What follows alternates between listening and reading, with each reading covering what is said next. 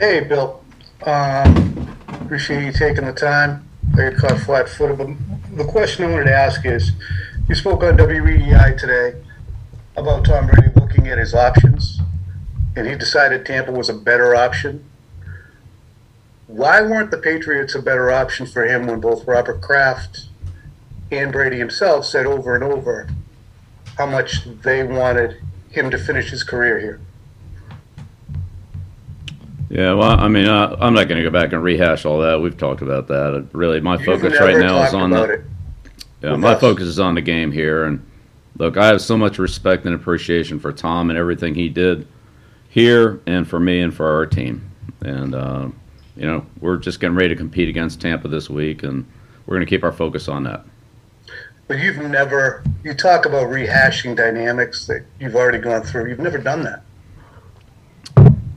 Yeah, we made a statement when Tom left, and that covered it. You surprised how well he's played? He's thrown 61 touchdown passes in 23 games down there. Won a Tom, Super Bowl. yeah, Tom's a great player. Nothing surprises me that he does. Fair enough. Next question, Andrew Callahan, followed by Ben Volen. Bill, I wanted to go back to the game yesterday, and I know your defense rotated a lot, and it's happened in the past, but specific to the linebackers, did Juwan Bentley miss most, if not all, the second half due to injury? Yeah, yes. And then what made the decision to insert Jelani into his spot in that rotation better for the defense as opposed to letting Data play the entire second half? Yeah, well, we've been rotating our players defensively throughout the whole year, and feel like that's the best way to manage the situation. Yeah, so why was it best yesterday? Yeah, for a number of reasons. Any come to mind? Yeah, I mean, it'd be a much longer conversation than this one. We managed them the way we felt was the best way to manage it. Next question, Ben Volen, followed by Phil Perry. Morning, Bill. I have one quick question about the game and one about the Bucks. Yesterday, when you guys scored the touchdown to make it 21-12, you kicked the extra point, but was there any thought there to going for two? Just curious of your thought process there. Yeah, that's always a decision, with the 15-point game there when you score, what to do with that one. So if you kick it, it's a one-score game. If you go for it and don't make it, then it's a two-score game. So we elected to make it a one-score game. Gotcha. And just going back to the Bucks, just seeing how well Brady's played the last few years, do you wish that you had made the Patriots a better option for him to return? Yeah, again, I think we've already covered that. Well, what about the way just that they're playing on offense this year? What kind of challenge do they present on offense? Yeah, well, they have a really good team. They have very good offensive line, a lot of experience, the running back, receiver, and tight end positions. A lot of depth there. So that's a very, very talented offensive football team, very talented defensive football team, and that's why they're as good as they are. They got a lot of good players. They're well coached, and they got a really good team. Okay, thanks. Next question, Phil Perry, followed by Mike Reese. Hey, Bill, the stat sheet had Mac Jones, or it had the Saints as having hit Mac Jones 11 times yesterday. When it comes to the offensive line, after having a chance to watch it again, were there communication issues yesterday, or was it something else when it came to the pass protection there?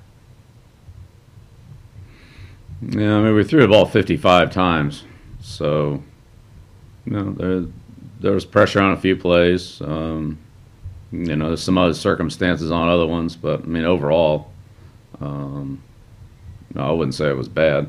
There were plenty of times that we had good time. Not every play, but when you throw the ball 55 times, it's you're going to get some pressure on the quarterback at some point. I mean, maybe not. You hope you're not, but I mean, realistically, it's a lot of passes. Right. And Bill, just how did you see, or how would you assess how Mac responded to being hit? Yeah, I think Max handled everything well. He's seen a lot. He's seen pressure. He's seen max pressure, max coverage. We've been in all different types of formations, empty, play actions, dropbacks, third downs. Unfortunately, we were in too many third and longs yesterday. And he's seen a lot, and I think he's dealt with all of it pretty well. But like any young player, there's a lot of room for improvement, and we need to improve just overall as a total football team, but certainly offensively. Thanks, Bill. Next question, Mike Reese, followed by Chair Sullivan. Bill, with the new IR rules, 3 weeks a player can start practicing again. Do you envision Nikhil starting to practice this week? It's a possibility. It's definitely a possibility. We'll see where he is today, but he's making progress, so we'll probably make that decision in the next 48 hours. And when James went out, that role he fills, Brandon Bolden ended up getting probably 3 times the snaps to JJ. And I just was going to ask you, just what do you want to see from JJ to maybe have him take on a little more if you need him in that role if James isn't available? Yeah, well, Brandon has by far the most experience of that group, and certainly in the situation we were in yesterday. So, I thought he did a good job of handling it. That's been a role that he's had in the past, and fortunately, we haven't needed him to do that very often. But when he has, he's done a pretty good job, and I thought he did a decent job for us yesterday. So, being thrown into that situation, he handled a lot of blitz responsibilities and patterns, formations, and so forth. Ended up being a passing game, most of the second half, and so I thought he handled it pretty well. But we'll see going forward. One other quick one, if I could. On this, we know how much pride you take in special teams. You guys have a lot of players that are on the team primarily because of what they do in the kicking game. I'm curious if, as you assess this, are you happy with the personnel you have, or do you need to start considering maybe a change or two just based on results that I would imagine you're not pleased with? Well, as I've said multiple times, I think we need to just do a better job in all areas. So offense, defense, special teams, playing, coaching, everything. We all need to do a better job. That's what we're going to try to do. A few final questions will be Chair Sullivan and Evan Lazar. Hey, Bill, I wanted to ask you, just as a coach who's been in the league, and you obviously developed or helped develop the greatest quarterback of all time in Tom Brady, do you draw on any of that as you work with Mac, as you're kind of on the ground floor and helping him develop? Like, are there things that you applied with Tom that you're using with Mac Jones? Yeah, sure. Yeah, we've had a lot of young quarterbacks in here, and Tom didn't play his rookie year, but his second year was kind of like a rookie year. But we had Rohan, we had Jimmy, we had Jacoby. We've had quite a few guys here, Cliff and Ryan Mallett and all of them, and so I think you learn from the experience of all those guys, and each one's a little bit different. There's some common threads, and with one common thread being it's our offense. A lot of coaches may have coached multiple quarterbacks in their first season, but maybe not necessarily in the same type of offense. So I think that's really what we can rely on, is how those quarterbacks, what's given them trouble, what's been easier for them, what we need to do to kind of help the process and so forth. But yeah, of course we rely on that, sure. I guess what made me curious is, all those other young guys you mentioned, Tom was always ahead of them, like Tom was the number one, and now I wondered just if Mac was more similar than any of the other young guys, and if there's like a fun thing for you in that, sort of knowing you're back on the ground floor, having done what you did with Tom, to kind of be back at the kind of the start of that equation? Yeah. Well, again, they're all different. When we had to, start the season with Jimmy and then Jacoby, and then Jacoby ended up, of course, having to play.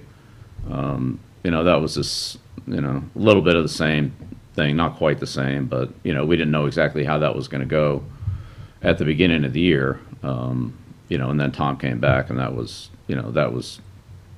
easy at that point. But the first, 4 games, we had to, be ready with, with 2 young quarterbacks. So, yeah, I think you learn from all those experiences, sure. But they're all different. But you certainly take something from them. I mean, I learn things every day. So. And last question, Evan Lazar. Hey, Coach, I just wanted to ask you about the 3rd and 7 play on New Orleans' final drive there, and just if there was any sort of conversation about maybe blitzing some extra rushers on that play, and just kind of what you saw in the play in general as well. Which play was that again, Evan? There's about 8:22 left in the fourth quarter. It's 3rd and 7 for New Orleans. From about their 28-yard line. Yeah. Yeah, well, they had, New Orleans had mixed in some, in 3rd down, they'd mixed in some protection. We pressured the first 3rd down of the second drive. And they protected that and picked it up and ended up hitting, I think it was Callaway on the sideline on 3rd and 9 or 3rd and 10, something like that. So that's something that we had done earlier that they handled pretty well. They were in a protection situation. Sean does a pretty good job mixing that up. So I wasn't that excited about running that again. That didn't go very well the first time. Got it. Thank you. Thank you, Coach. Thanks, everyone. All right. Thank you.